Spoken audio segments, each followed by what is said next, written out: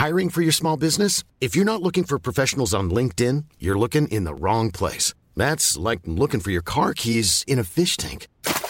LinkedIn helps you hire professionals you can't find anywhere else, even those who aren't actively searching for a new job but might be open to the perfect role. In a given month, over 70% of LinkedIn users don't even visit other leading job sites. So start looking in the right place. With LinkedIn, you can hire professionals like a professional. Post your free job on linkedin.com/people today. There's never been a faster or easier way to start your weight loss journey than with PlushCare. PlushCare accepts most insurance plans and gives you online access to board-certified physicians who can prescribe FDA-approved weight loss medications like Wegovy and Zepbound for those who qualify. Take charge of your health and speak with a board-certified physician about a weight loss plan that's right for you. Get started today at plushcare.com/weight loss. That's plushcare.com/weight loss. plushcare.com/weight-loss. Down the blind, Andrew John. Inside for Albert. Albert will score. Albert will score. Newcastle have won. Fiddler's going to score. Fiddler, it's farewell. It's farewell. And he hits it. He's got it. He's got the field goal. He's got the premiership.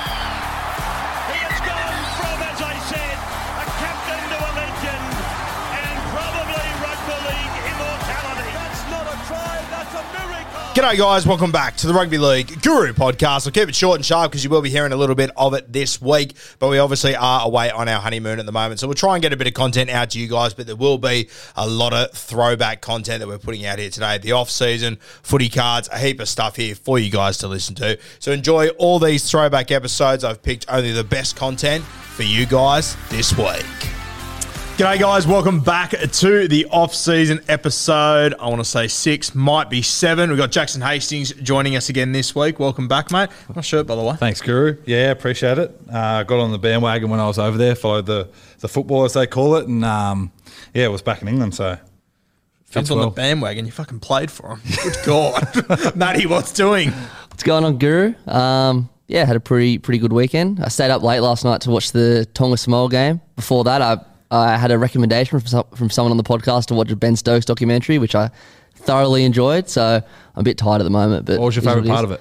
Oh, the part where he got charged for the punch on, and then like just how he would not forgive the people that talk shit about him. And what I took out of it was how mentally tough and Brazilian he was. Obviously, the stuff he went through with his own family, his father and that, but the way he dealt with that media scrutiny, obviously can relate a tiny bit, but like to see his mental toughness and how he bounced back from it, it's outstanding, eh? 100%. If anyone go to Amazon Prime, type in Ben Stokes, you won't regret it. Unbelievable. 100. I didn't want to interrupt. I haven't seen it yet. I have to have a squeeze into it. Now, we're going to talk about ball-playing forwards today, our very best of all time.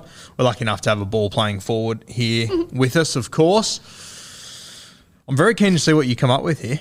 Yeah, I've got a few different ones. I don't know if everyone will know exactly who I'm talking about on a couple, but there's a couple of boys that I got to play against. I know you two have some really good players as well, and they're all different in their own right. They all sort of did it a different way, some bigger than others, some more skillful than others, but they all did it very well. So I'm keen to talk about it. Obviously, since moving position, I've watched a lot more of it and tried to learn and pick things up of the greats of the modern day, like Isaiah Yeo and Victor Radley and people like that too. So pretty keen to talk about it. If you put your halfback hat back on, what does having a ball-playing lock mean to you as a 7? Yeah, it gets you a step wider. You don't have to sort of control the middle. You've got a 9 that can do it, and you've also got a 13 that can get those big boys around the park. It can get your back rows involved. A lot without you touching the ball. You can sort of push out the back of your back rower and look down short sides a little bit more. And as I said, just having that person that can link and push everyone a step wider so you get more people on the ball too. So getting the balance right, which is what I've got to learn between touching it too much and touching it at the right times and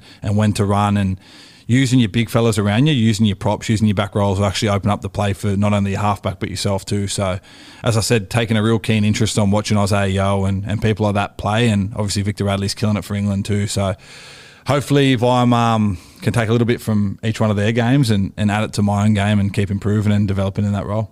And obviously when we think of ball-playing forwards, I think we straight away think of the 13 jersey all the time, and vast majority of them are there, but I think we have got a couple of front rowers we've thrown in. We've got a couple of edge forwards as well. So Really, really keen to get into this one. Matty, do you want to kick us off with your two, mate, or your first one? Yes, I'll start us off with Glenn Stewart. So I feel that Gifty. the ball playing lock was like, it's been there forever, but I think somewhere in the last decade, the lock kind of turned into a prop at some point.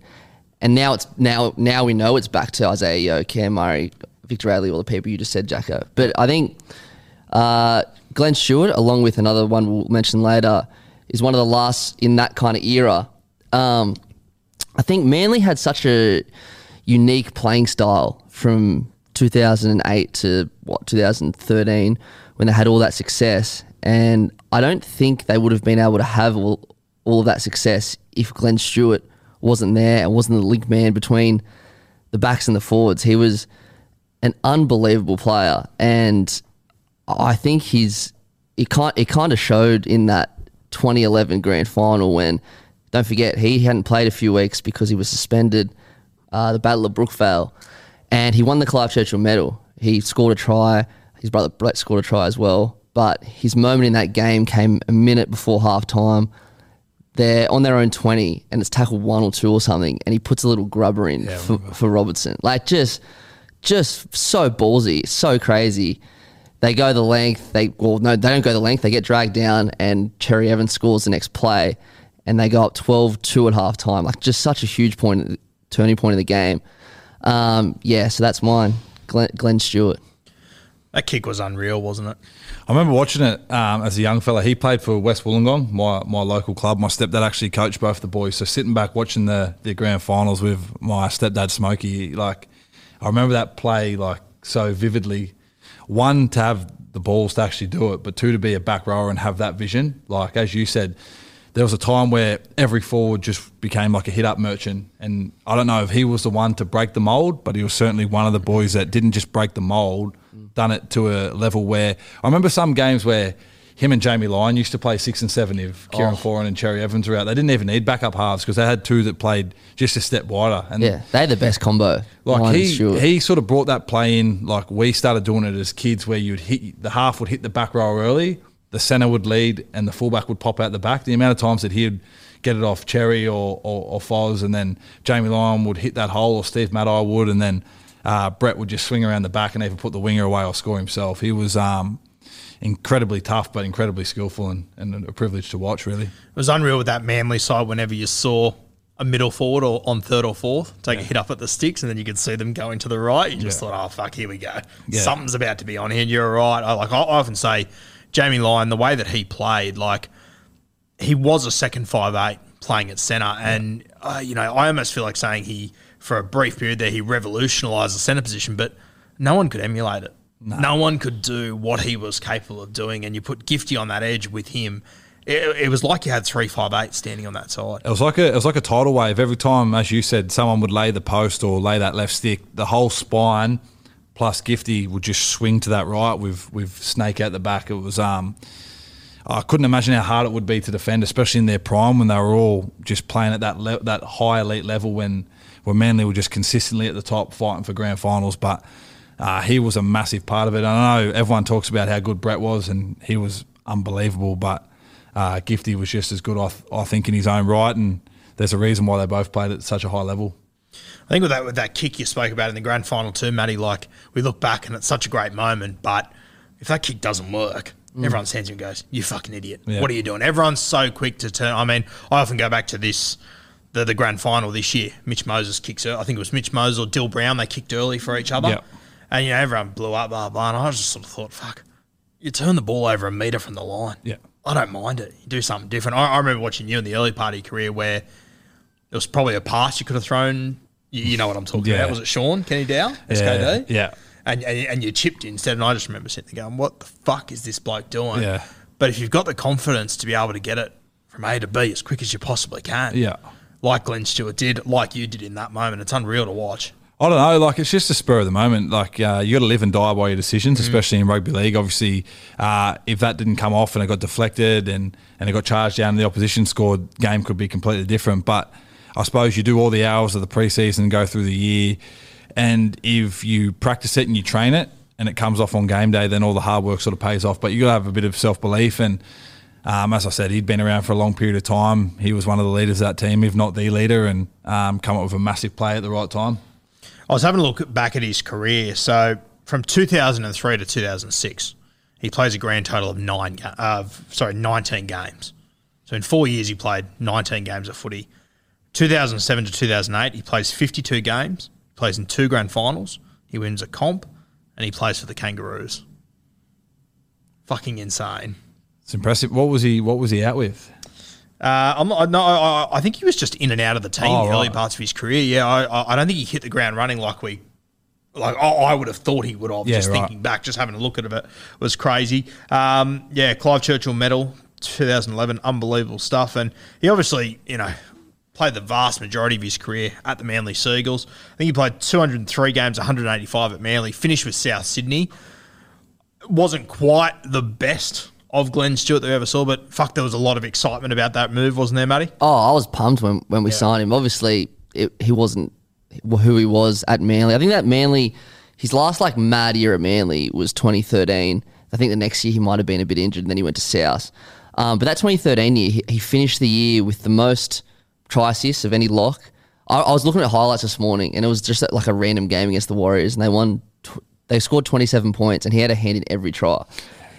He's just crazy. There's something really, for me, something really special and unique, and something so good to watch about a big guy that can actually play with the footy, can actually, is back to use the ball as like a halfback. And I don't know, as I said, I don't know if he changed it or he was the one to bring it back, but he certainly took it and ran with it and made it his own. And whenever you think of Glenn Stewart, you think of toughness first, but skill and ability second. And when he went to the Rabbitohs, I don't know if that suited the way he played. I think they may have played a completely different style to what he was used to. And it was a shame that he couldn't finish a one-club player and finish with his brother. That would have been pretty cool and pretty special too. But privileged to watch him play, and I was lucky enough to play 1 or 2 games against him as well.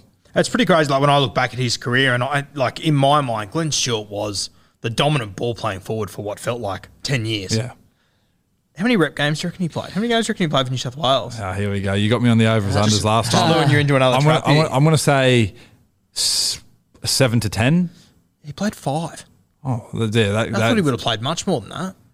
That's surprising, because I remember when New South Wales, I love watching New South Wales play. I'm a Blue, obviously, from Wollongong, so I love watching the Blues play. But I remember when we used to have him, Luke Lewis, Anthony Watmo, Greg Bird, that leg speed and punch through the middle. It used to be so good. I know we didn't necessarily always win, but to watch those, there was obviously more, but those 4 in particular, come off the bench or start or interchange each other, and the amount of leg speed and skill that we had through the middle was outrageous, and that just goes to show how good the Queensland side was. But I definitely thought he would have played more than 5 Origins. Yeah, 2009 he played game 2 and game 3. 2011 he played game 3, and then 2012 he played game 1 and game 2. So he never even played a whole series. I don't know if it's injury affected or whatever it might be. Do you have any more info on that, Matty? No, I was looking at this morning, and I was just as surprised, but I didn't look beyond that. Even Kangaroos, he only played 5 games there, and 4 of them were in one World Cup. Yeah, right. So I thought he would have played a lot more footy, and I actually found that as a bit of a trend with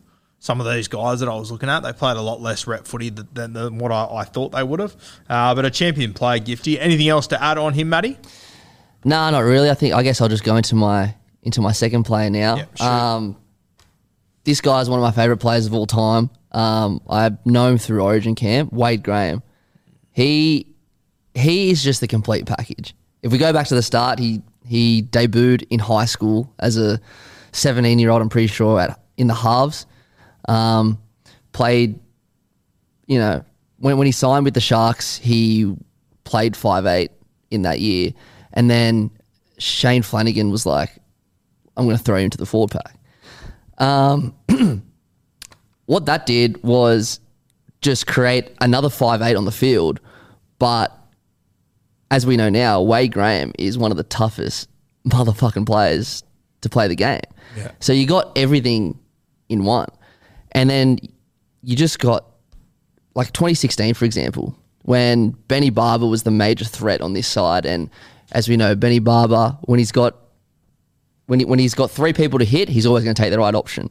And when he's the biggest threat, if you stop worrying about Wade Graham for a second, suddenly Wade Graham's going to put a kick in and force a dropout, or Wade Graham's going to put a short pass in, put his centre through. Like that left side in State of Origin, not State of Origin, in the 2016 Sharks Premiership year, he was so integral to that. But my favourite Wade Graham moment was in 2019. So he did his ACL in a game against the Roosters in the finals in 2018.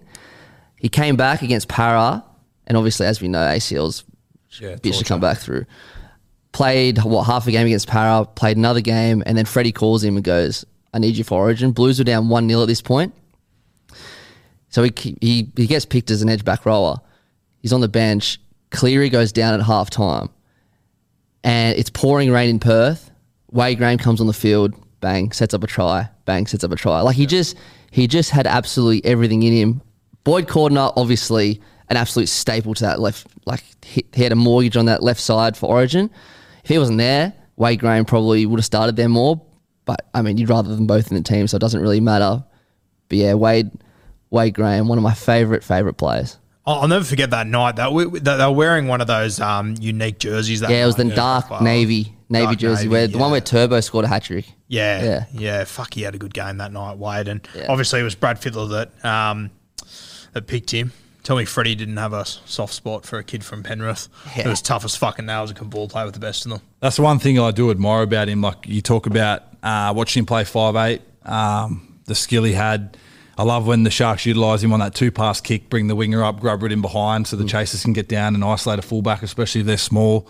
Obviously, Flano had an idea in his head and just used it to perfection nearly every week. I used to hate playing against Wade Graham. If I was up against Wade Graham, I knew that I was going to get a missile come at me at some point in the game, and he wouldn't just do it to the halfbacks. Like, there's games where Wade Graham flies out the line and he changed momentum purely on his own, where he'd come outside in, sit a big front row down, chase from marker. He'd do all the little 1%ers. He's one of them players that does everything right, like does the 1%ers right, but can come up with them beautiful passes, short balls, long balls, grubbers.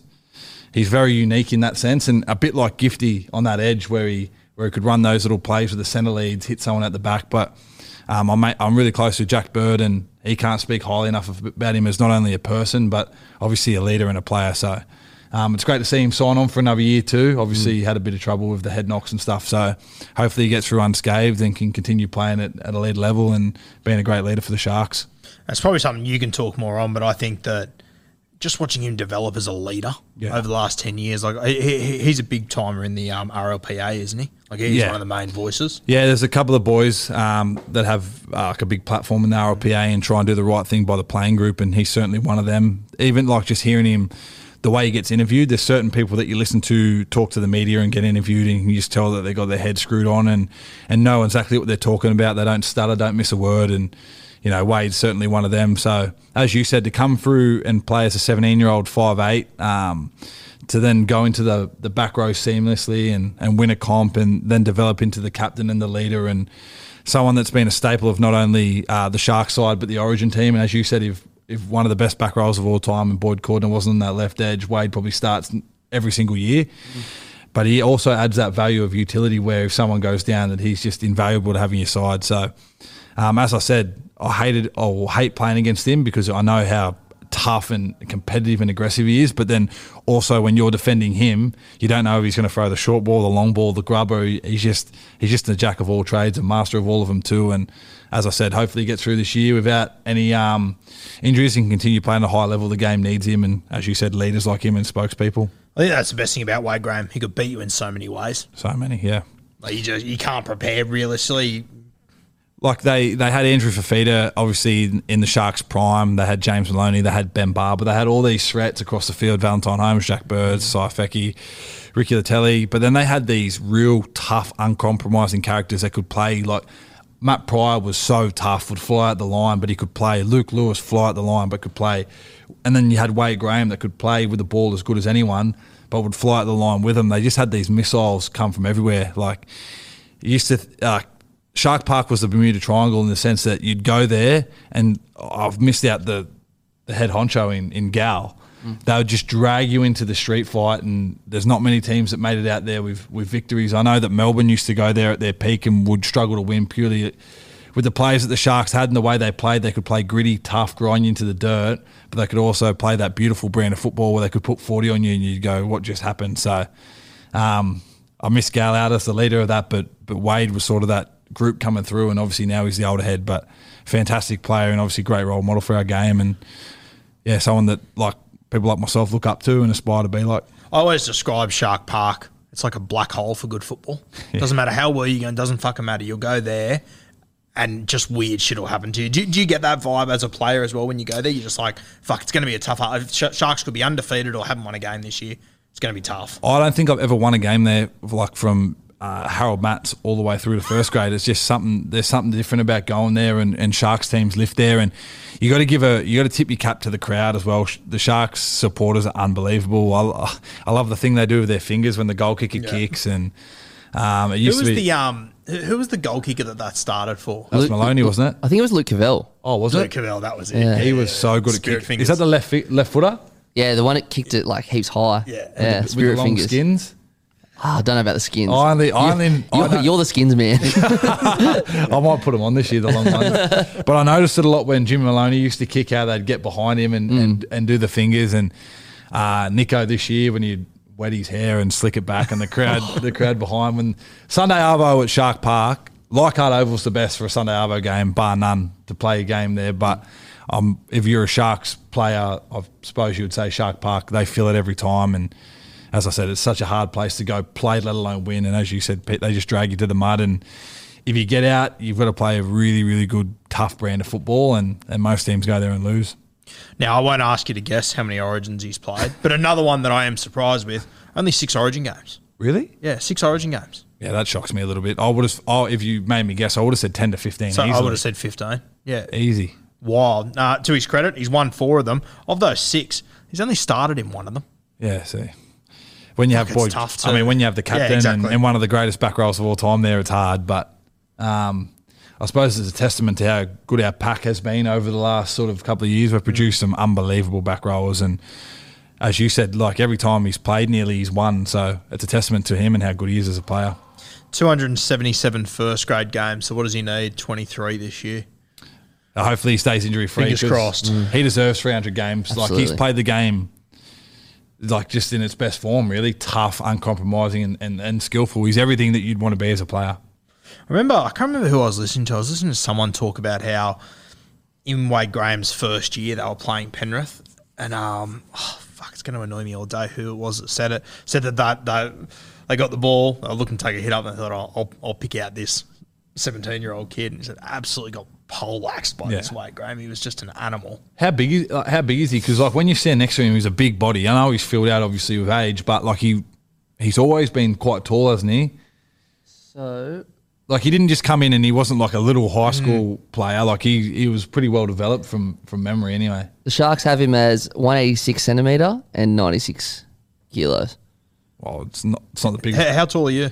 I'm 185, 100 kilos, but he's like I feel like that's wrong because if I stood next to him, I reckon he'd be head and shoulders above me and built way bigger than me, which isn't too hard. But he's a big body, and I tell you what, if those are his stats, he hits way above his weight, which is another testament to how he plays.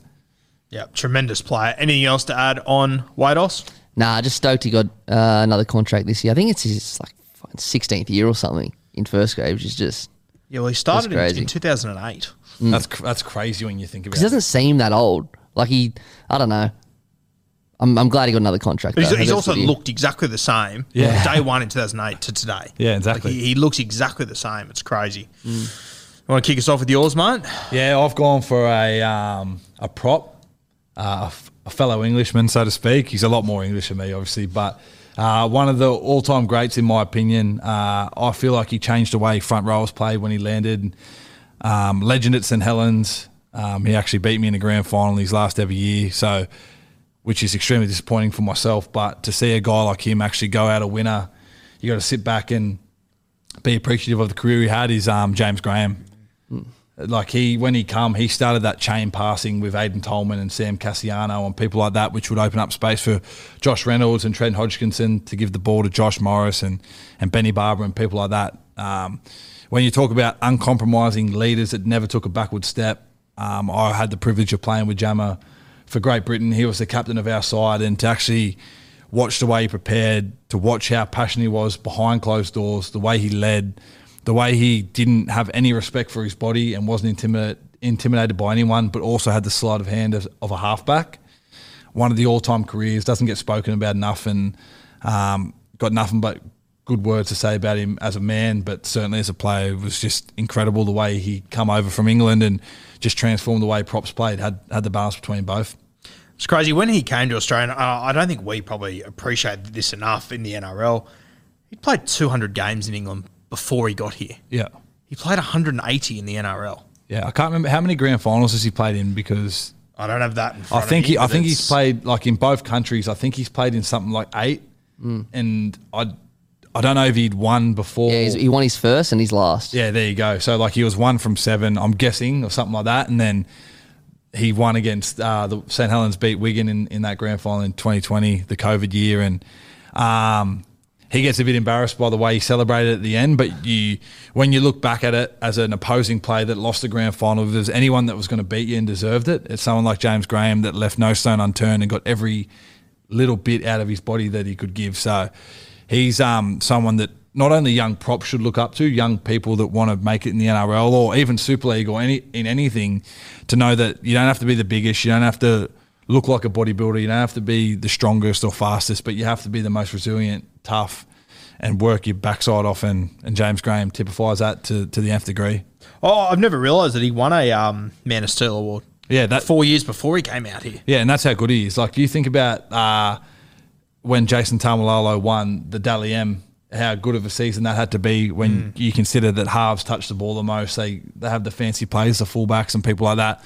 For a prop to win a Man of Steel, which is the Dally M equivalent in England, it's just a feat in itself, and it just goes to show what an integral part he's been of every team he's ever played in. 53 test matches.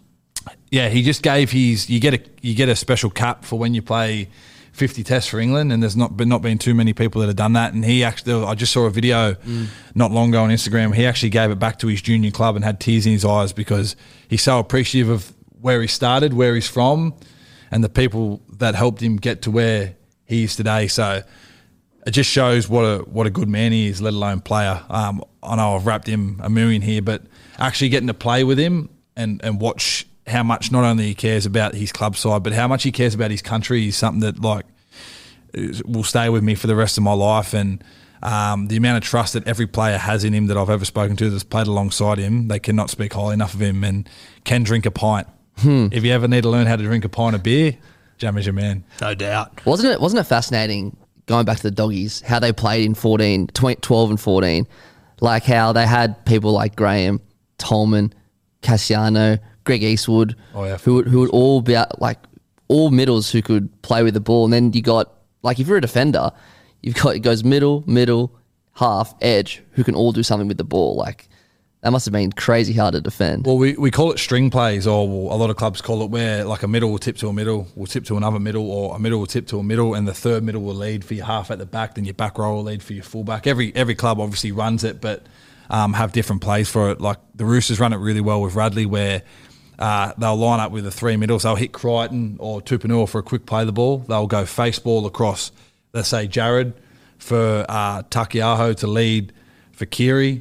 Then you have the other back row, depending on who laid the line, lead for Tedesco, and that's when you see Tedesco just run into open space and ice those 3-on-2s.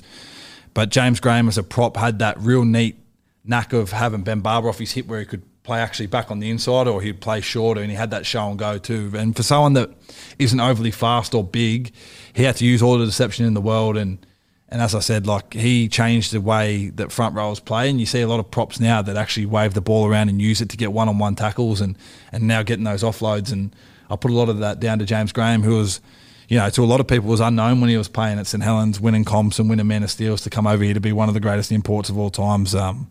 His unreal story, and he's doing well now in the podcast space and stuff too. So Yeah. I was just about to say the buy round with James Graham. Make sure you go and check out his podcast, doing tremendous things there. There's so many good ones. I listened to the Todd Greenberg one the other day. Do yourself a favour and listen to that. It is so fascinating. My favourite thing, one of my favourite things that I've ever seen on James Graham's on Fox, where he sits down with Matty Johns and he talks about the grand final kickoff with Sam when they had the head clash. The way he did, I won't ruin it, and I don't want to do him an injustice by how passionately he speaks about it. But I, when we went on preseason camp, I actually got about 10 of the young lads to my room, and I actually made them sit down and watch it. Not only because it was Sam and James Graham, two of the best props in the comp, but the way he spoke emotionally about how much it meant to him to go out there and set the tone for his team. And I don't know if they left with anything from it, but every time I watch it, I get something out of it. And every time he speaks, I listen, because I know that he just talks sense. And I think he found another club. I don't know if he went back to the Bulldogs or something like that. I read that he's found another club because obviously St George let him go, but he needs to be involved in the NRL in some capacity, because his mind and the way he speaks is just so good. Yeah, I'm pretty sure I read this morning he's going back to Canterbury, isn't he? Have you seen anything? I haven't seen that, but that's a no-brainer for me. Yeah, I'm pretty sure he is. Wasn't it just on that grand final? Wasn't it like it's like those two were just magnets? Yeah. They were only ever going to find each other off that kickoff. Unbelievable moment. I think the other one that stands out for me was when you used to have those Good Friday clashes. Oh, the best. It was when Adam Reynolds got charged down. And he had it behind his back, and it was just you just, like I'm the first one to say get out of ref's face and whatever. You could just tell how his determination just to win was unmatched. The one thing that I'd encourage people to watch, and people that don't watch the game as intently as probably what me, you, or Maddie watch it, is whenever a winger or a fullback or someone with electric speed would make a break and no one could catch him, James Graham would always chase until they put the ball down, just in case. And he didn't do that to get a pat on the back. He did that because if something went wrong, like they dropped it or they tried to run it around for an easy conversion, he would bust his ass to get there to make it harder for the kicker to kick the goal, or harder for the guy to score a try. Always in the picture. Like if someone made a break, I used to get a thrill out of watching James Graham bust his ass to get back and make it hard. And that's a good thing for any young kid to watch, because I've seen in Holden Cup, Josh Starling run down someone from the Warriors as they were showboating and went to put the ball down, and he chased back and knocked it out of their hands. So you never know what's going to happen, and you don't have to be the biggest or fastest, but you have to have a whole lot of heart to play in the NRL, and he's the man. He exemplifies that for sure. Shout out to Josh Starling, by the way. I know that he watches. Champion fella. Yeah, he's a good fella. Good from the gong as well. Of course he is. Now, I was just going to say too on James Graham, you look through the history of rugby league and you sort of say, this player was so good. I wish he could have played Origin because he was that good. Yeah. I look at James Graham and I just go, he was tailor made for Origin. Yeah, and he would have played for the Blues, obviously, playing for the Bulldogs in Sydney. It would have been, obviously, you would lose your sort of like roots of state of origin and what it means, but it would have been great to see people like James Graham and Sam Burgess and people like that are obviously very proud Englishmen, but if they would have put on a blue or maroon jersey, they would have represented it like they were from there, and both their games are tailor-made to play Origin, that bash, barge, relentless pursuit to win. So he's one of my all-time favourite players, especially as a prop. The way he played was phenomenal. So I'm going to ask you a question that's sort of like asking you to pick your favourite child. Best English import, guy like him, Burgess, Ellery. There's been Gareth Ellis is another one, some champions. It's very hard to pick one. Ellery's hard to go past. What he did for the Tigers or Balmain was unbelievable. Gareth Ellis won Player of the Year for the Tigers 3 years in a row, I think, and had a beautiful combination with Benji, like sleight of hand from Benji and Gareth Ellis's lines. He was built like a tank. Like he was so hard to handle. And then you got probably the last two are the most famous that have come out. But like the people forget about Gareth Widdop, like what Gaz did coming over at a young age, playing for Melbourne, partnering Cooper Cronk to a grand final, then ultimately going to the Dragons, leaving his comfort zone to captain them. Scored a bucket load of points every year, skillful, smart. Again, wasn't the quickest, but Gaz, I got to play with him for Great Britain. We weren't as successful as we liked, but I learned a lot of.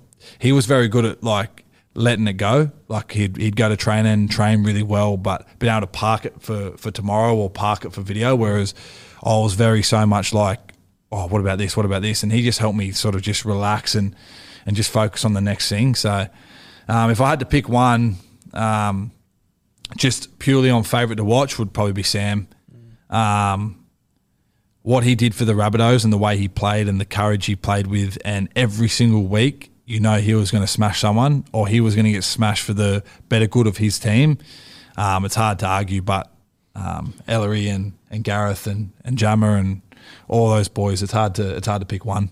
It was unreal that you had, obviously, Sam Burgess and James Graham playing at the same time, South Sydney and Canterbury, two arch rivals.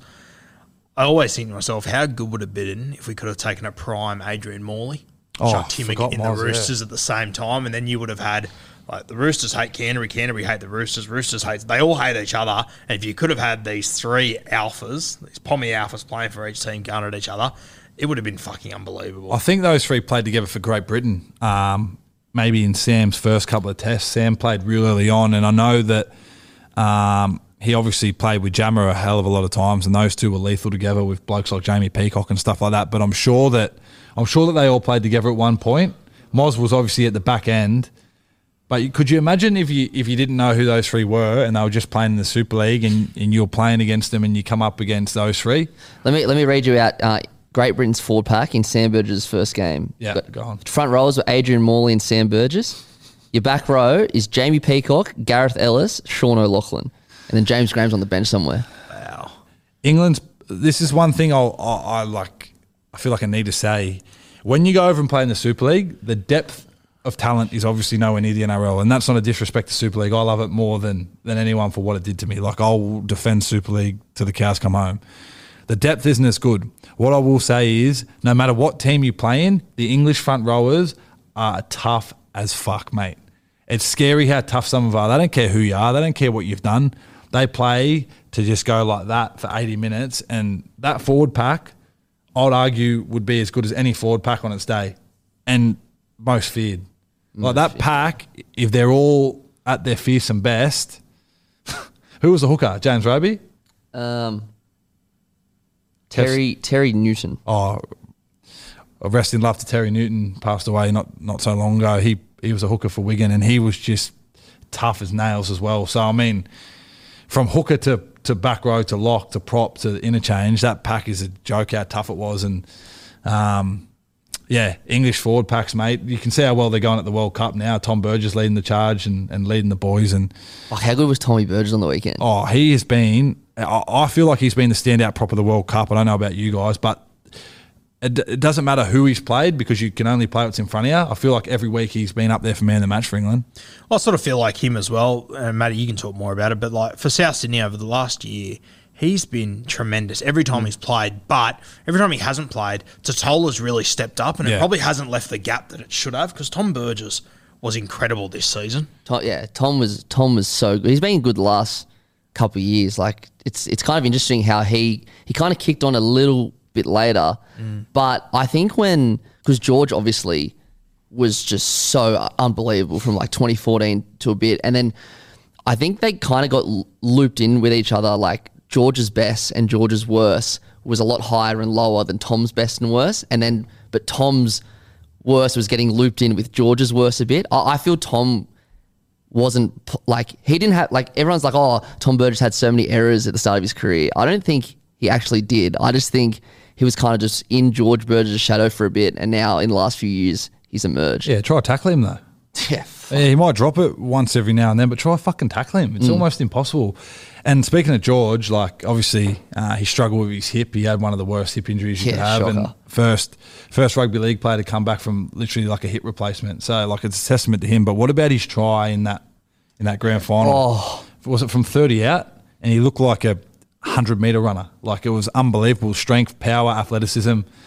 And I was lucky enough to play with George. Obviously, he wasn't at his best due to a degenerative hip. But to say I've played with all the Burgess boys besides Sam. His shoulder got so bad he couldn't play on the Great Britain tour, ended up retiring. I would have loved that moment. But there's been so many good English players that have come out, and I know we're getting off topic, but Herbie Farnworth, if he keeps his track going, he could be one of the best Englishmen to come out and do what he's doing as well. He's been outstanding not only for the Broncos but for England in this World Cup as well. Just on George, he did that a few times that year. Like, we just grabbed the ball and just run through. Did it on Good Friday, did it in round one, did in the grand. I'll read you his grand final stats.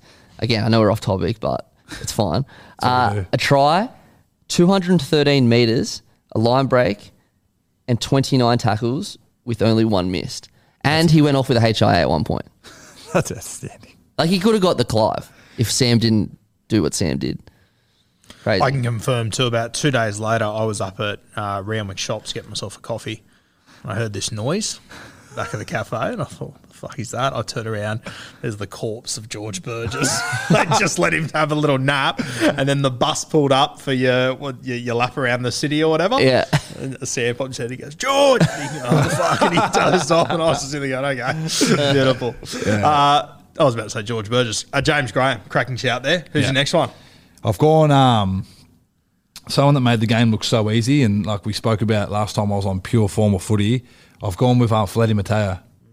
Like you think about some of the guys that Fletty played with, obviously Hayne, Kristen Inu, these naturally gifted guys. Some of the stuff that he did post-line, pre-line, footwork, offload, long ball, grubber, chip kick, could play 6 easily. Like I know he played a lot of games at 6, but my favourite thing with Fletty Mateo was when he played at the Warriors, and James Maloney used to come off those real arcing runs and he'd bounce across field, skip across, and then Maloney would punch that hole outside C or D defender. And you'd never expect it because not many halves did it. I know Mitchell Pearce, I spoke about him last time, but he was courageous at hitting those courage lines, but not too many halves did it, especially at Jimmy Maloney's weight. But to have a ball player through the middle like Fletty or on an edge that actually had the sleight of hand to hold it if it wasn't on, or to actually tip on when Jimmy hit outside B or C defender, the amount of times if you go watch probably Maloney's highlight reel that Fletty's passing the ball or offloading the ball, he was a huge part why the Warriors went to the grand final. And even with Para, that year that Hayne went on the run, Fletty was a massive part of that. So I feel like he doesn't probably get the respect of what he deserves, especially as a ball-playing middle. He was outstanding.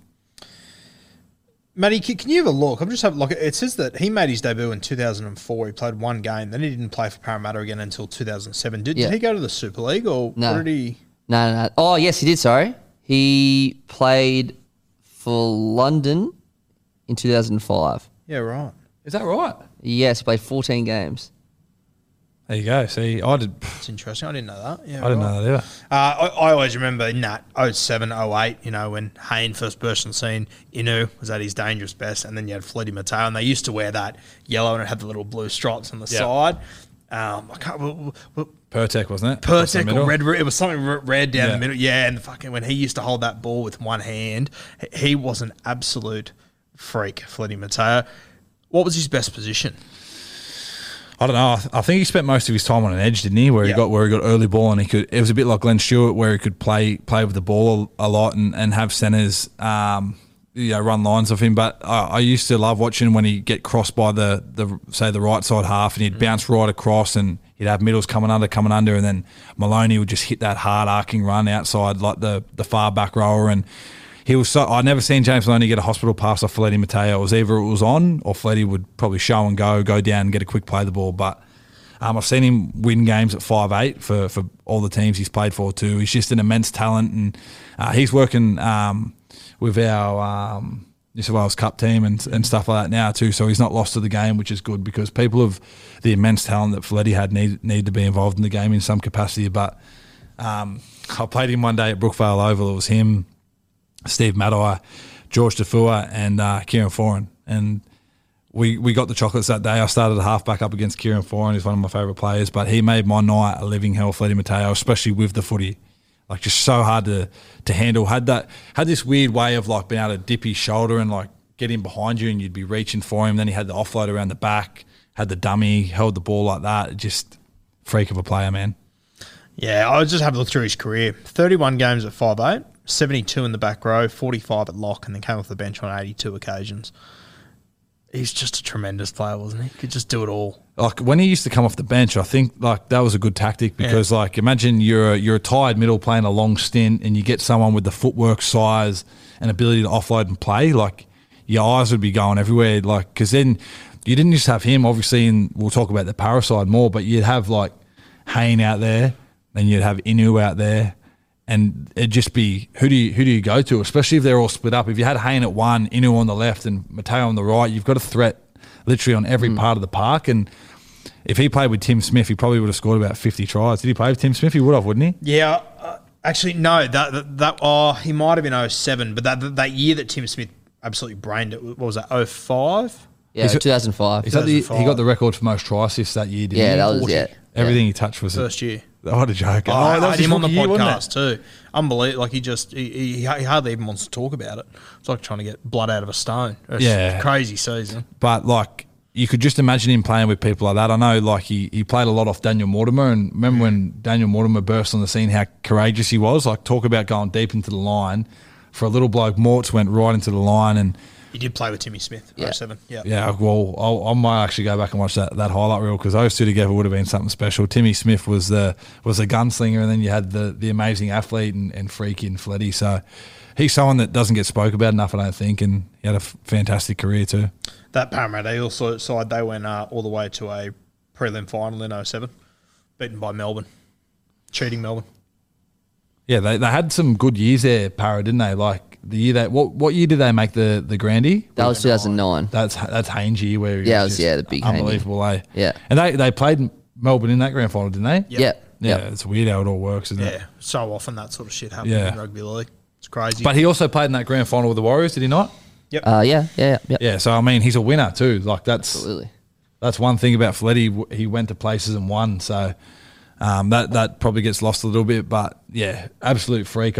Like when I was thinking about ball playing middles and we spoke about it, and I went home and I actually fought a Fleddy late and watched his highlight reel.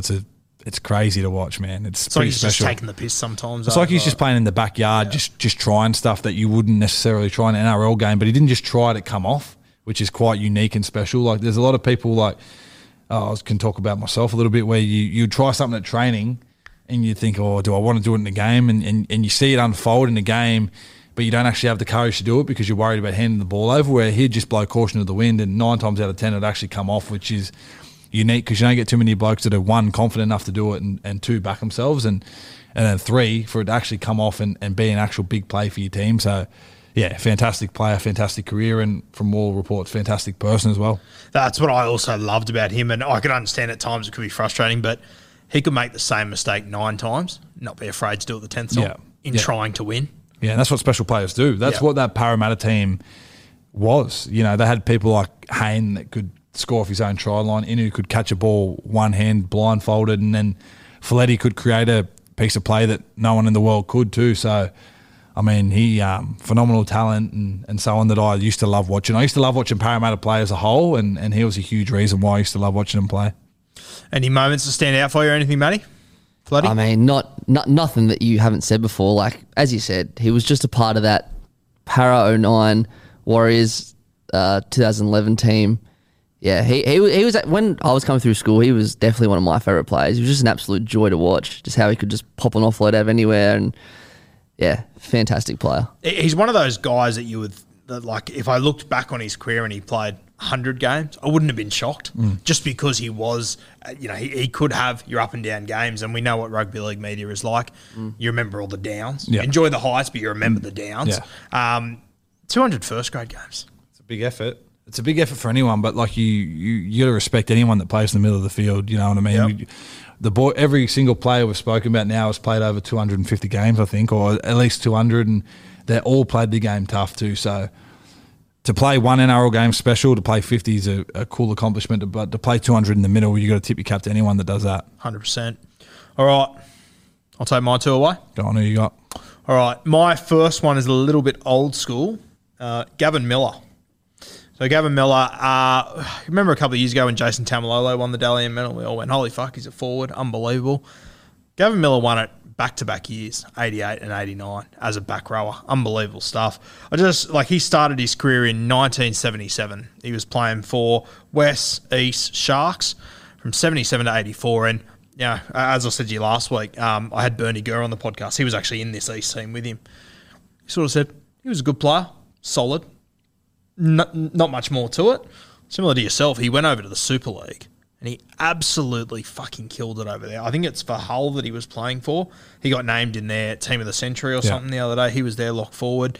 Did really well over there. Came back to the NRL and absolutely dominated it. Just killed it. Won back-to-back Dally M medals. He also won a Man of Steel over there in England. So I think he's one of... There's not many. I remember when Benny Barber won, he was the last one to win. I think it's just those two. Yeah. I think it's just those two. Yeah, off the top of my head it would be, yeah. Unless you got your eyes on it. Oh, well, I'd love to join the group. Nico told me it's a nice little pay packet too. So I'd love that. Yeah, but incredible. Like when you have a look at in 1988 and 1989, he had a man of the match in a World Cup grand final. They had a rugby league World Cup that went from 1985 to 1988. It was played over X amount of years and all that, but he got man of the match in that. He won 2 Dally M's. He had a Man of Steel, Rugby League Week Player of the Year, and a Rothmans medal. He did that all in 4 years. Well, that's 2 Dally M. That's 3 Dally M's, really, isn't it? Like, because the Rothmans was the Dally M before the Dally M. I obviously didn't get to witness him play. I wasn't alive, but when I went to Super League, he was spoken about in glowing terms. And when you walk through Hull and you hear about some of the great sort of imports and not only imports but players that played for their club, he's certainly someone that gets mentioned in glowing terms too. You know, like they talk about him, they talk about Sterlo and people like that went over and didn't just help their club on the field, they helped it off it to attract like immense talent such as yourself. But yeah, to win 1 Dally M special, to win 3 essentially, and then to go over to the other side of the world when you weren't really playing, as Bernie Gurr said, the most like outstanding football. And he also left the NRL originally as a centre. Well, there you go. It's a bit like a lot of the boys, they can interchange positions that we spoke about, and it takes a fair player to be able to adapt to that. And not only adapt to it, but absolutely brain it as well. And someone special, and to win all those individual accolades just shows what a career he had.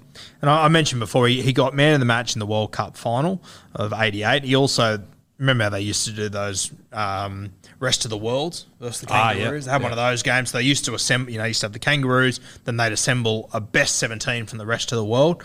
He got man of the match in that as well. So the big games, he stood up essentially. Yeah. Which separates a lot of players. Like when you look at people, like the World Cup's an easy one to look at, but let's just take New Zealand, for example. When the games have been on the line for New Zealand, Joey Manu has risen above, head and shoulders above everyone else, and that's why he's a superstar. When the game's on the line for the Roosters, obviously I could say Joey Manu, but 9 times out of 10, Tedesco will come up with a special play. You know what I mean? Like the players that we call elite or great always play well in the big, like Munster in Origin. It's a given that he's going to get man of the match at some point or player of the series. Cam Smith did it every big game. He was going to get man of the match. So he's another one where you look at the biggest games against the best players and the best teams, and he'd be head and shoulders above the rest of them, which separates him as a player.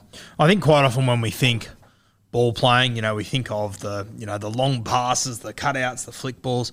I'll attach his there's a highlights package on YouTube of this guy, Gavin Miller, and when you watch it, I found myself, every single try set up, I paused it, I went back, and mate, it's all just about where he places his hips.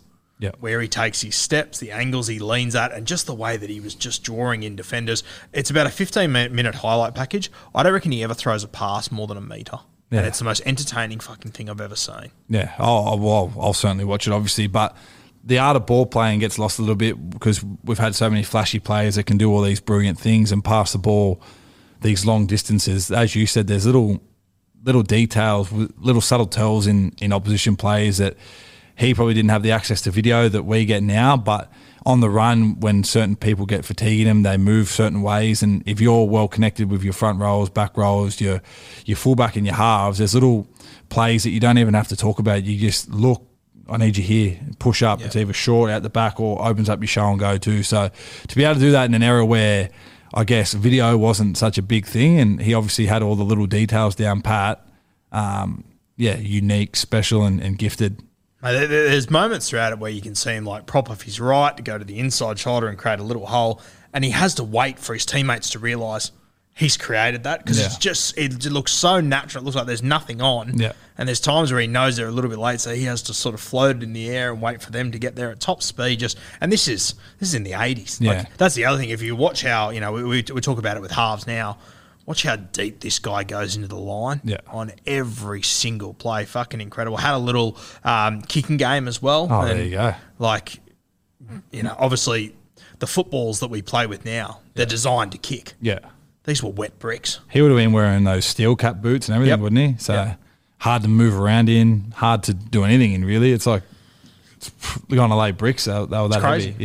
Yeah. Yeah. Incredible career by Gavin Miller. I think he is criminally underrated. I know that Matt Johns is just about the only one that brings him up. Matty Johns talks about him and what he achieved and everything, but I think he's a guy we need to be much more aware of. Now, my second ball playing forward that I've got was one of my favourites growing up. I absolutely love to watch this guy play.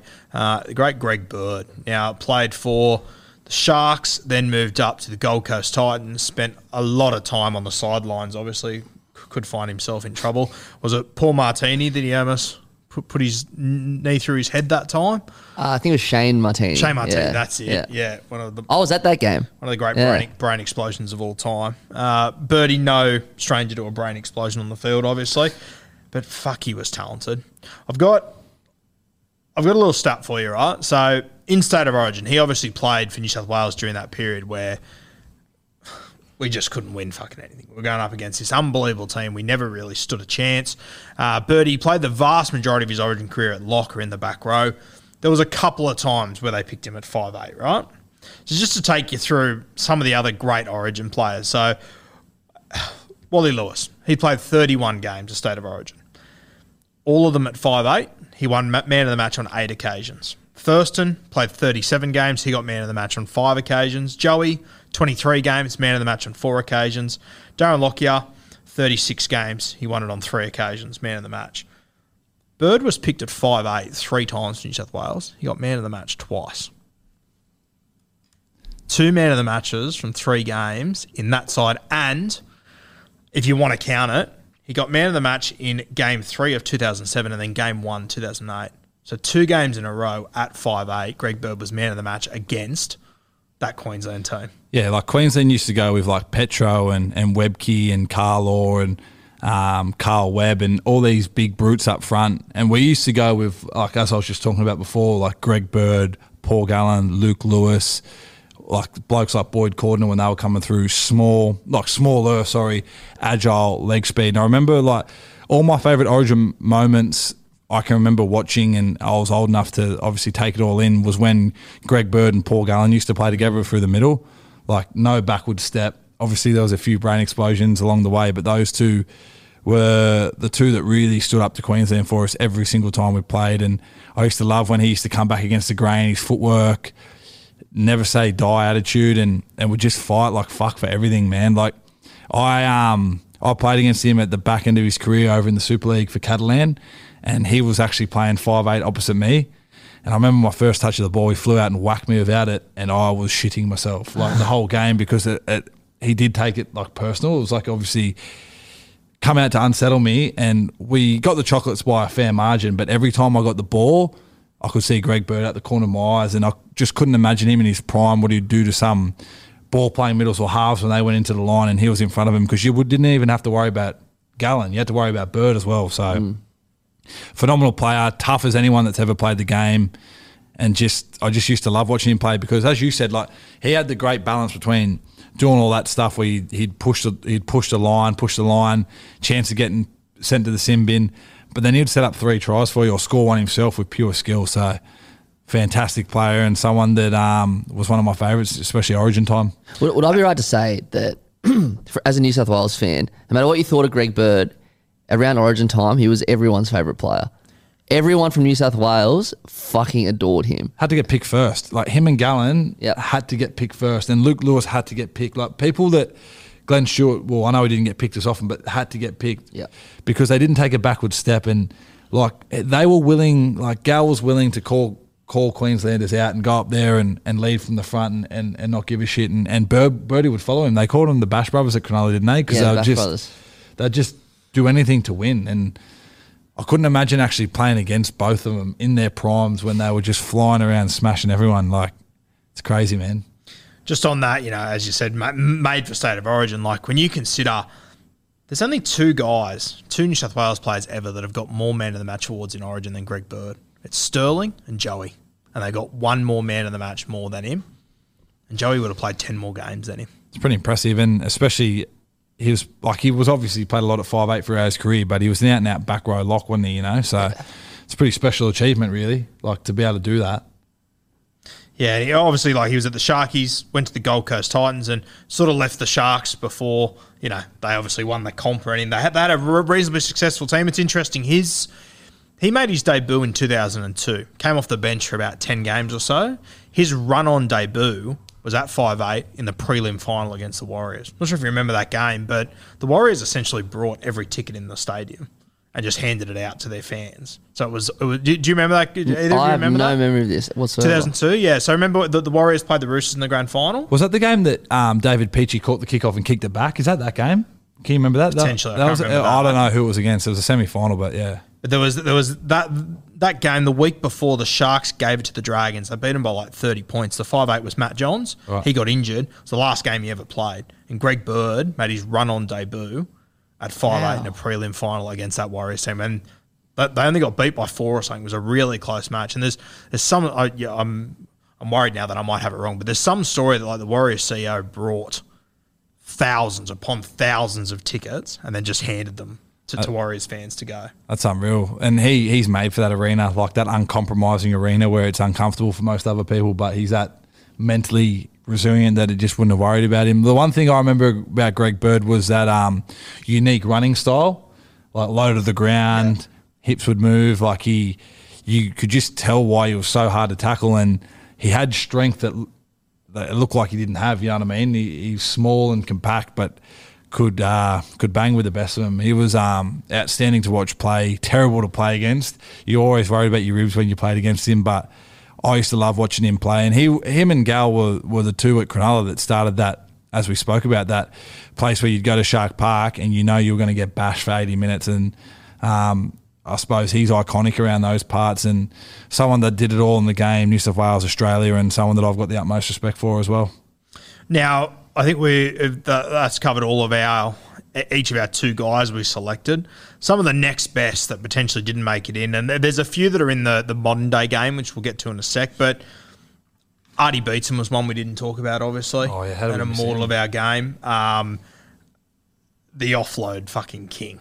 And we don't have enough tape of Artie to probably appreciate it as much as we can, but fuck, he could play. It's Beetson and Lauatiti, the 2 offload kings, you know.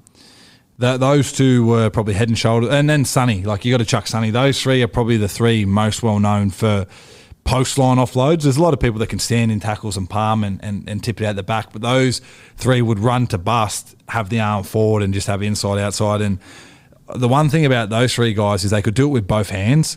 Like it's easy for someone with their dominant hand with a sweaty rugby league ball in contact to go through the line and to pop it, but to be able to do it left or right or go above people or around people with either hand is pretty special. And those 3 were some of the greatest athletes but most unique talents we've ever seen play, really. Well, when you're talking about those 3 and you're talking offloading, like I probably don't see that as offloading like other players. That's them ball playing. Yeah, that's exactly. them playing through the line, essentially. They just take bodies, but they know exactly what they're doing the entire time. And I don't know this for a fact, obviously, because I wasn't in their mind, but they always look like, from what I've seen of Artie play, which it wasn't much, I've seen tapes of him play, obviously saw Sonny train and play a little bit. Their mentality, from what it seemed, was always to bust the line first. You probably see at times people want to offload before they've actually dented the line, whereas these 3 would just be physical and just dent the line. And if people were dragging off their back or trying to get them down through the legs and their arm was free, it was just offload to 5'8" and fullbacks pushing for the line. And the special thing about them guys was they didn't just do it once or twice a year. They done it every single week consistently for their whole careers, and that's what separates them from the other people that played in the middle of the park. You know what I mean? They had the gift of the offload, and it's probably a bit of a lost start these days because we're so high on completion rates and getting to our kicks, but those 3 did it at such a high clip that you wouldn't even have to worry about if they were going to drop it or not because they just didn't. Little story on Artie, I remember when I was a kid and, you know, when he was alive still, used to go down to the stadium and he'd be in the squash courts all the time. Yeah. Have you ever heard these stories? Oh, my dad has told me brief stories about Artie, but none of these ones. Oh, mate, he must have been 120, 130 kilos, right? Standing in the middle of the squash court, versing guys that look fit as a fiddle. And if he served, he knew exactly where he'd put you. He knew exactly how you'd have to hit it back because you'd have no other choice. And then he would just be able to dominate the point from there. And you could tell he was just fucking around with blokes, just letting them run all around the place. And when he wanted to finish them, he would. And it was done. And he never moved. That's what he done on a footy field as well. Exactly right. It was right. like moving chess pieces, wasn't it, for him? And that's why he's an iconic figure of our game and someone that we wish was still around to pick his brain and to get his understanding of football, because he was obviously once in a generation player, once in a lifetime player, and person and role model for our game, and obviously was a big part of starting State of Origin and things like that. So as a player that plays the game now and gets to, follow in his footsteps of what he created, you can't be more thankful for someone like him. Another name that you mentioned there, Ali Lauitiiti. Once described as the Michael Jordan of rugby league. He was. I'm so happy for Super League that you had him and everything, but fuck, I still think to this day it is the biggest mistake in New Zealand Warriors history.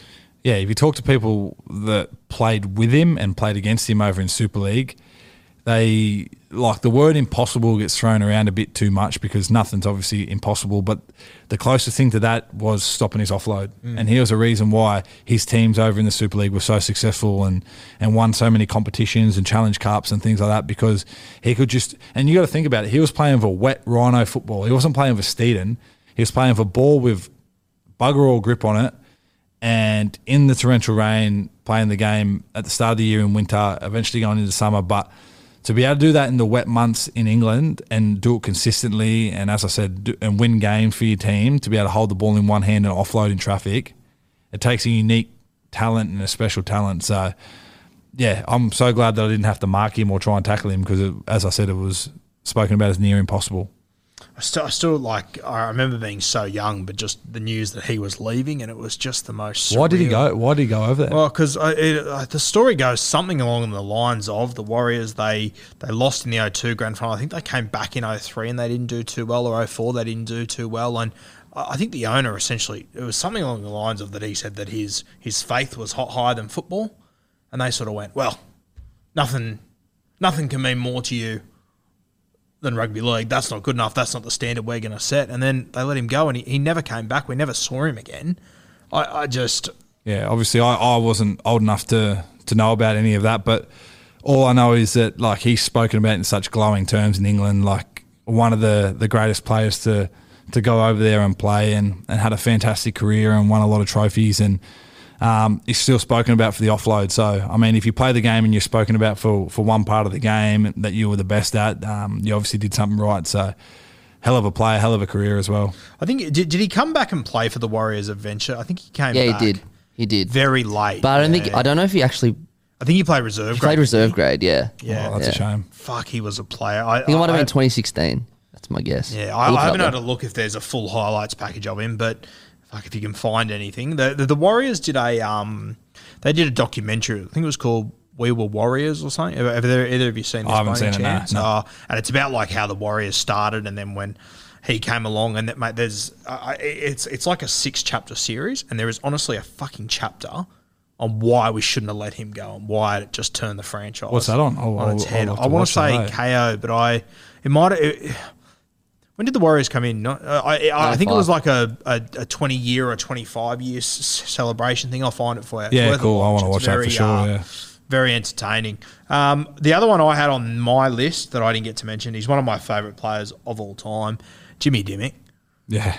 Fuck, tough as nails and so skillful. Won the Clive Churchill in 95 for Canterbury.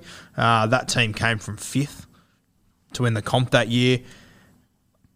I think he is so underrated. It's not funny, Jimmy Dimmick. Yeah, another one I didn't really get the privilege of watching play, but when you see him coach teams and you hear his stories of him as a player, I was actually talking to my mum about people that she thought should be on the list this morning, and she said Jim Dimmick first, straight off the bat. So, I mean, I'm not saying she knows everything, but if, your mother is pointing out players that, are deserving to be on the greatest ever ball playing forwards list, he's obviously done something right. And I know people that have played against him and heard stories about him, and he must have been one hell of a player. And the one thing that always stands out was obviously his ball playing, but just tough as teak. Yeah. That's what gets spoken about all the time, how tough he was, never took a backward step, confrontational, and played well above his weight too. So he's doing great things in the coaching space now, been around for a while coaching, and it's great to see people like him that aren't lost to the game. They're still involved and coaching the next generation. I was talking to, I'm not sure who it was. I was talking to someone from that 95 Bulldogs team that came on the podcast, and they were saying that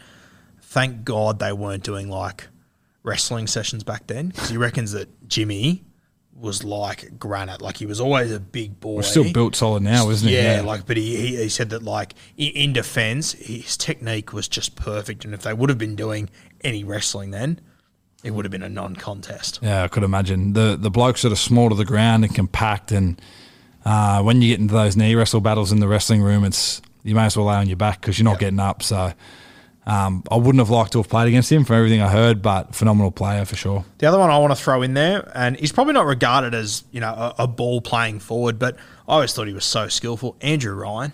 Oh, Canterbury Bobcat, Bulldogs. yeah. Mate, you go back, you watch that 2004 grand final, there's a pass that he throws to Matt Utai. Yeah. Cutout ball that was just fucking perfect. And once again, he's not the sort of guy that we talk about as a ball player. He probably wasn't as silky as a Wade Graham and these sort of guys, but he just pulled the right rein every single time, Bobcat. Heartbeat of the club for a long time too, wasn't he? And I remember the one memory I've got of Bobcat, I got to know him through like New South Wales pathways and stuff like that. He does a lot of great stuff at the grassroots and kids coming through the Origin pathways and stuff. But when he scored, was it in his last game and they were wearing the Superman shirts and he went to jump on the Bobcat and he slipped.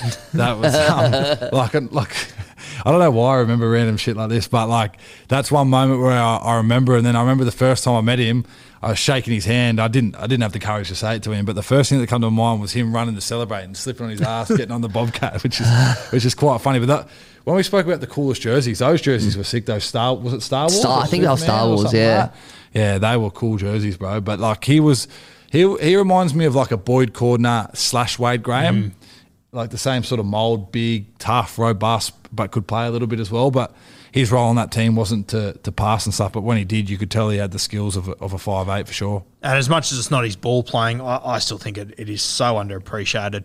That tackle that he made on the last play of the 04 grand final. Oh, yeah. Mick Crocker is through for all money, and that ankle tap, a huge moment there. Mick Crocker's another fucking good ball playing forward. So tough as anything. He played 5'8" for the Kangaroos a couple of times, I'm pretty sure. How many times did he go for a charge down and get knocked out too?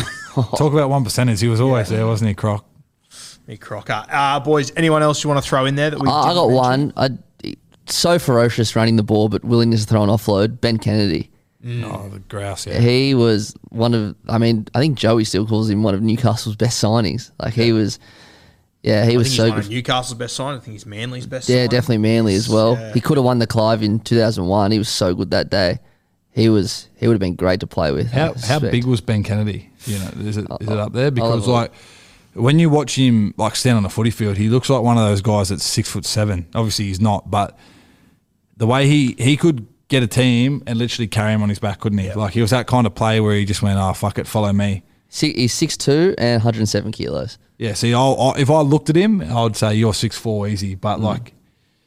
Yeah, he just never shirked the hard stuff, did he? He could do the pretty stuff, like running a bit wider and score tries, but through the middle, like he'd just be all bash and barge and courage and toughness. Like, well, it's crazy how much they put the success that Manly had down to his 2 seasons that he was there, where Manly did fuck all in those 2 years, but he took Anthony Watmo, he took Glenn Stewart under his wing, and they just exploded over the next few years. I think he played there for 2 seasons, and I think a few years later, Manly named their team of 50 years.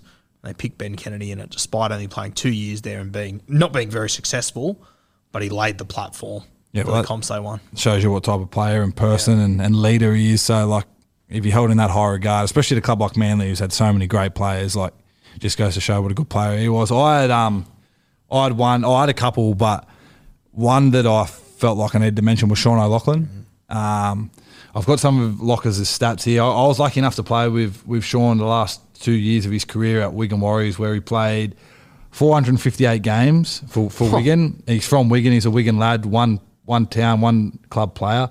25 tests for England, 11 for Great Britain, 4 grand finals, 2 Challenge Cups.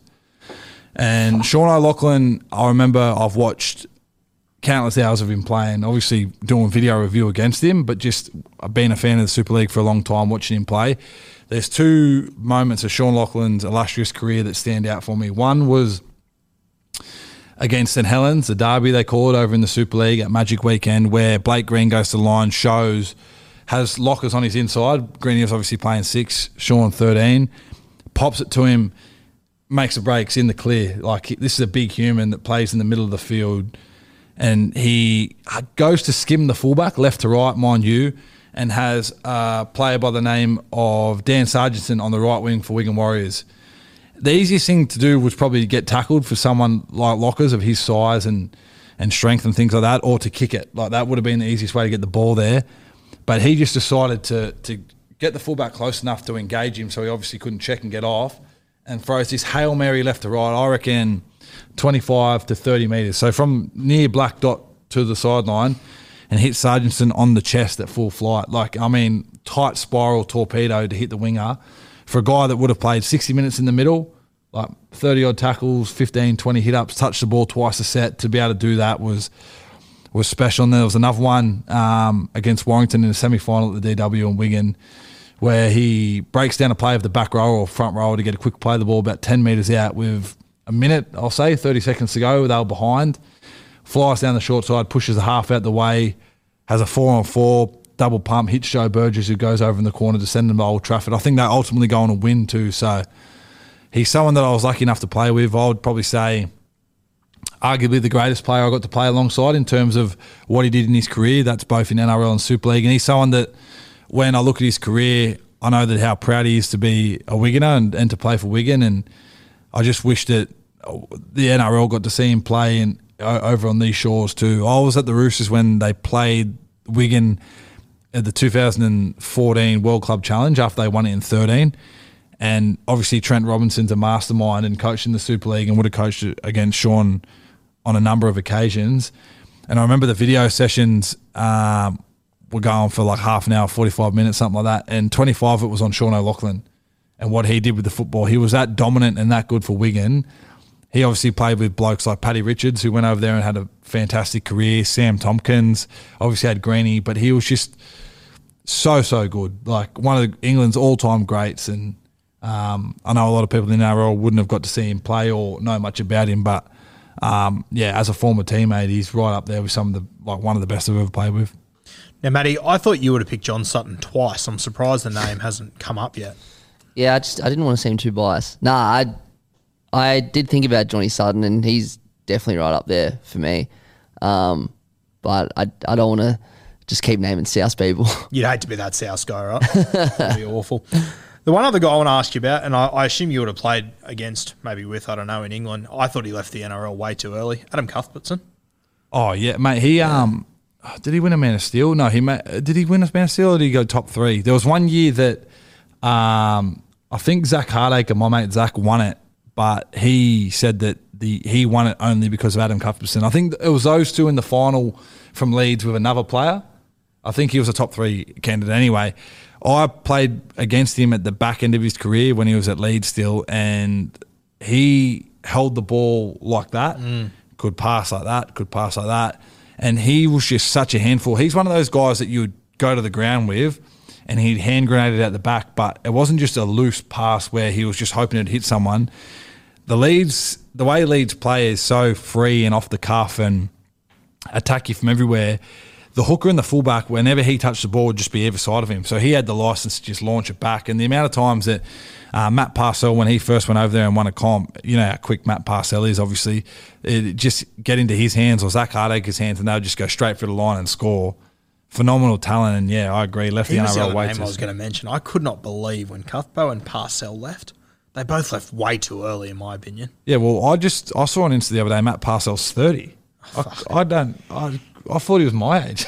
I can't believe he's 30, but like he's still killing it for Hull Kingston Rovers. Matt Parcell, dummy half, so fast, just got that unbelievable speed off the mark. When like Damien Cook, like when you pick it up and they're just gone like that. But I suppose people just do what they got to do, and they're both carved out great Super League careers as well, and they both did their thing in the NRL, and for one reason or another decided to stay over there and play. I think Cuthbo's still playing.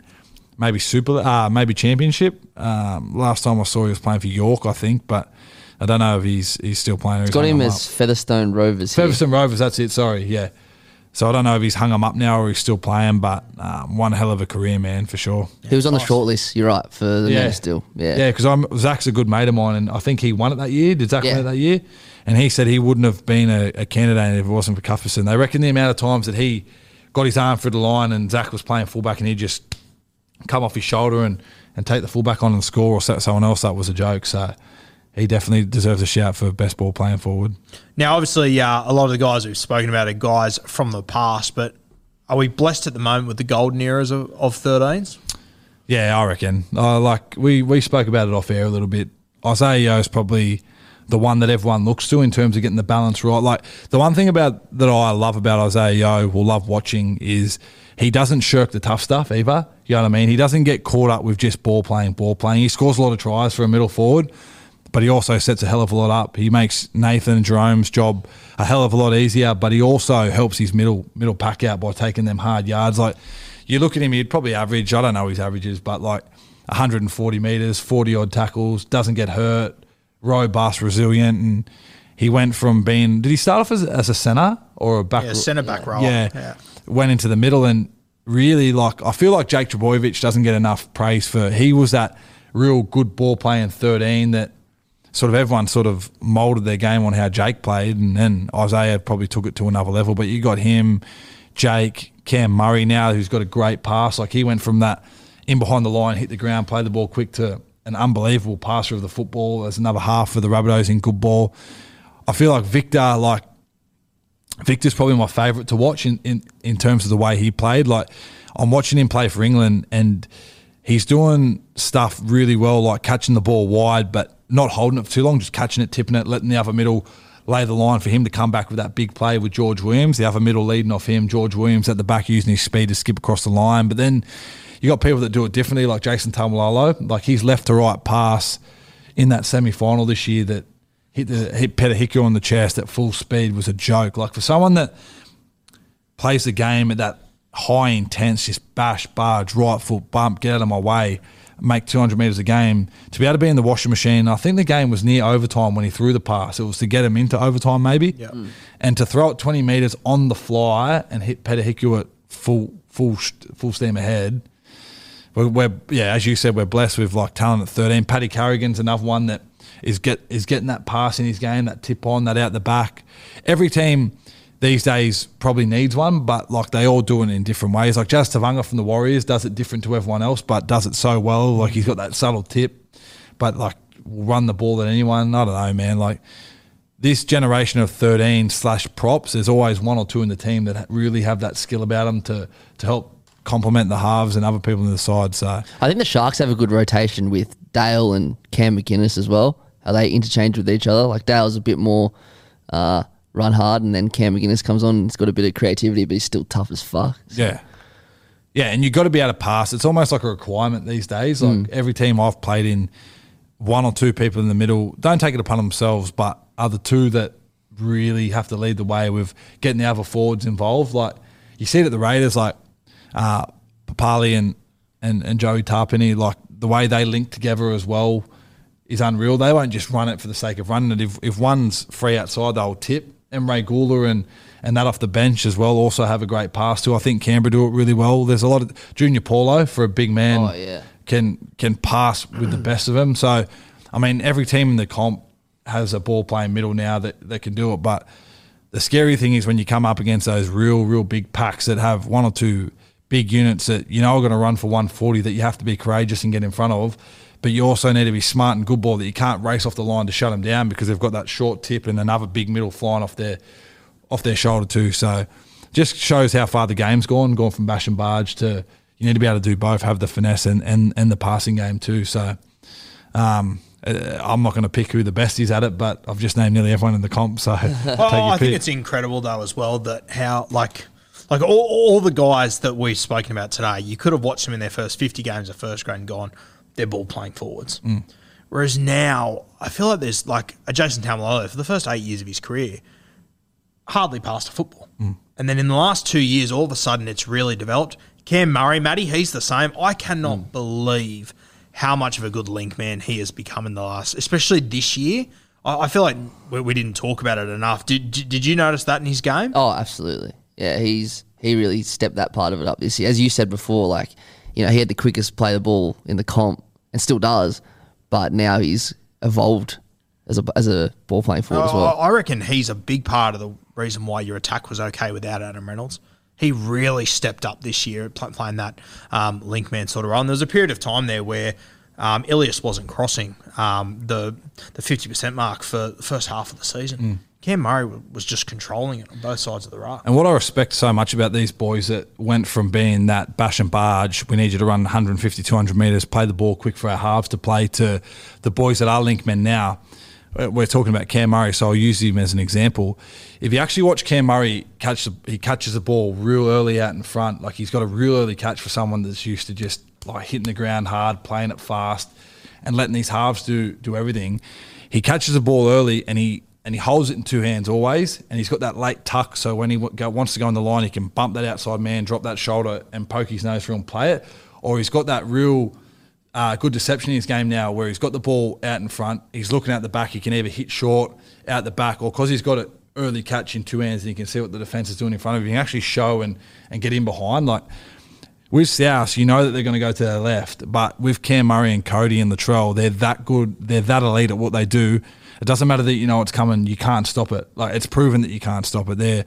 They're so good, they're so well drilled, they're so elite at it, and Cam's a massive part now. Obviously, Adam was a big part of it, and Lockie Ilias really started to find his straps, and he done so well to bounce back from the bit of adversity that he faced. You got to respect, like, a young kid to bounce back from that's outstanding. But I feel like Cam Murray and Cody and Latrell on that left edge, the way they link together is so good to watch. Hard to play against, but so good to watch. I would say over the last 2 years, I think Isaiah Yo's taken it to a new level that we haven't seen. Obviously, I think he's by far and away the most consistent out of all of them. I can't remember a time when Isaiah Yo, a pass has hit the ground. Yeah. It just doesn't happen. Whereas I think Victor Radley, I think he's the most naturally gifted 13 in our game. But he's obviously spends a lot of time off the field. We've said it on Bloke a lot. I think Radley's biggest downfall, and the thing that's going to make it so hard in his career, is that if he wasn't suspended or injured during the last 2 years, I reckon he'd already have 6 State of Origin games. It's great to see him playing for England. He's doing very well. But I reckon he would have already played for New South Wales. That 2-year period, he gave Isaiah Yo every opportunity to show what he could do. And Isaiah Yo took it with both hands. He also gave Cam Murray every opportunity to show what he can do. I really hope the international game does keep going the way it is, because I want to see Radley go head-to-head with Isaiah Yo and Cam Murray for the next few years. Yeah, and the one thing I've always loved about Victor, I got to play with him in the under-20s at the Roosters. Like, there were some games that he got called upon to play 5'8", and he just didn't look out of place. Like, he could play 6 at the drop of a hat. He jumps into 9 for England to spell Mickey McIlaurin and sets up tries for England. And then for someone that's not that big, overly tall, obviously, and he's probably not, I haven't seen him up close for a long time now. I haven't played against the Roosters for a while, but the way he hits for someone of that size is a joke. Like, to get through the work he does, but he controls their attack so well at the Roosters. Like, you can see now, even for England, that he's pointing and getting people around the park. He's demanding that you lay that line so I can come back with this play, or if you're not going to lay it, I'll lay it, but get me over there so we can come back with our big shot. He's just become such an all-round elite talent that I get such a joy out of watching him play, because he's just a pure footballer. You know, you could chuck him in any era as well, Victor. You could chuck him in the 70s, you could chuck him in the 80s. You could probably drink with the best of them, but he can bang with the best of them, and he can ball play with the best of them. So I'm not saying he's the best, but I won't name one. I've got to play against all these guys, and they'd all knock my head off my shoulders. So I'll leave that for someone else to debate. But they're all freaks in their own right, and they've made the game so much more competitive and great to watch. Like, as you said with Victor, like, he's 24 or 25. Matty, can you check how old he is? I think he's 24, but as you said, he's pointing, telling everyone to go. Go back and watch those 18 and 19 grand finals. Cooper Cronk's on the field. Victor's doing the same thing. Yeah. He was 20 years old then. Yeah, he's 24 now. 24. There's a moment in the 2019 grand final where he subs on, you see him sprint onto the field, and as he runs to the ruck, he hits Jared and Takiaho on the arse, and he yells something at him. The next play, you see him put Takiaho straight through a gap, and they go 50 metres. Just an absolute... And that's against that Canberra Raiders defence was incredible. Yeah. Well, watch him... Oh, if you guys... You will obviously watch the semi-finals coming up, but just watch England, and a lot of people get plaudits. Like, George Williams is playing out of his skin. Young Jack Wellesby at 6. Sam Tompkins is a great ball player at the back. But their attack revolves around Victor and what he's doing, and he's a humble guy, Vic. He would never claim anything like that, but he is the key to them going on and winning the World Cup. Like if he's at his top level and he's playing best lock in the world kind of football and what we know Victor can, I think England are a real shaker win that. But I've just been really impressed at waking up and just watching how he gets people across the field, because the one thing about him is that we all know is he doesn't shirk the tough stuff either. Like he gets the balance right between, I'm going to be Victor the Inflictor, where he got the nickname, where he's going out there bruising, bashing people, kick pressure and inside pressure and intimidating, into that finesse ball player where England are running in 40 to 60 points every week. So it's pretty impressive to watch. They're, like the three we named, Yeo, Murray and Radley, they all probably do one thing better than the other, but their all-round games just are so good. I can't wait to see Radley and Murray in about 4 years' time. And 28, sort of starting to hit what should be their peak. I reckon it's going to be scary. If England play Australia in the final, do you reckon Victor's taking that personal? 100%. Well, I know the answer is yes, but I would love for the camera to be just on Victor as he's walking out. The emotion, obviously, of representing your heritage, how proud his dad is of him. He talks about the Yorkshire blood, but then to go against two guys that were battling him for the Origin/Australian jerseys, and then one guy in Cam that he's played since he was 7 years old in the Eastern Suburbs competition.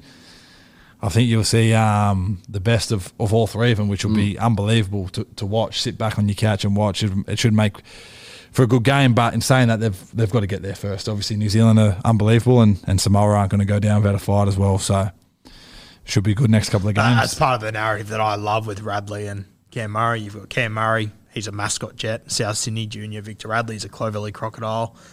And I reckon there's going to be a point in 5 or 6 years where, well, obviously Cam Murray, he's already the captain of South Sydney. For me, I think Rads is probably the next captain of the Sydney Roosters. I think he'd deserve it and suit it as well. He's followed in the footsteps of blokes like Jared and Siwa and Mitch Orbison and blokes like this that have been great leaders. And from all accounts, he's really close to Teddy, who was formed into arguably the best leader in football at the moment, captaining state and country. So, I mean, he's obviously had different battles in terms of off-field stuff, which we all go through growing up. It's a part of learning, and you can tell that he's really matured. Like I love listening to his interviews now. Victor, he doesn't always try and be the larrikin that he once was. He's got that side of him, and you never want him to lose it, because that's what makes him and people like Brandon Smith the people that they are, and the marketable people that they are. But he's got that real maturity, and sense in purpose and when he talks. And yeah, it's a big thrill to watch him not only mature as a player but a person too. And it's great to see. Boys, is there any other ball playing forwards you want to throw in there before we hit the frog and toad, Matty? Oh, I can't think of any. You done and dusted? Jacko? I'm done and dusted, yeah, because I could keep talking. I've got about 10 English blokes that I could name. Kevin Sinfield, that West Andy Tigers Farrell. 13. Looking rooster. I wouldn't say that. He's a battler. He's a battler. We love it. Guys, thanks for joining us once again on the off-season. We will be back next week. We'll let you know what time that episode is dropping and what our topic will be. I think we're going to get stuck into utilities, the best utilities of all time. A lot of you guys have been asking for that, so stay tuned for that. Plenty more content coming. Cheers, guys. There's never been a faster or easier way to start your weight loss journey than with PlushCare.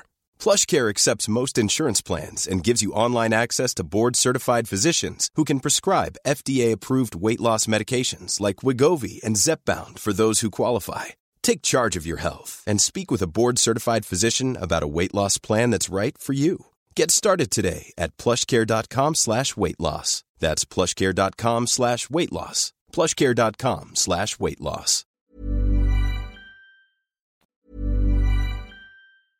Imagine the softest sheets you've ever felt. Now imagine them getting even softer over time. That's what you'll feel with Boll & Branch's organic cotton sheets. In a recent customer survey, 96% replied that Boll & Branch sheets get softer with every wash. Start getting your best night's sleep in these sheets that get softer and softer for years to come. Try their sheets with a 30-night guarantee. Plus, get 15% off your first order at bollandbranch.com. Code BUTTERY. Exclusions apply. See site for details.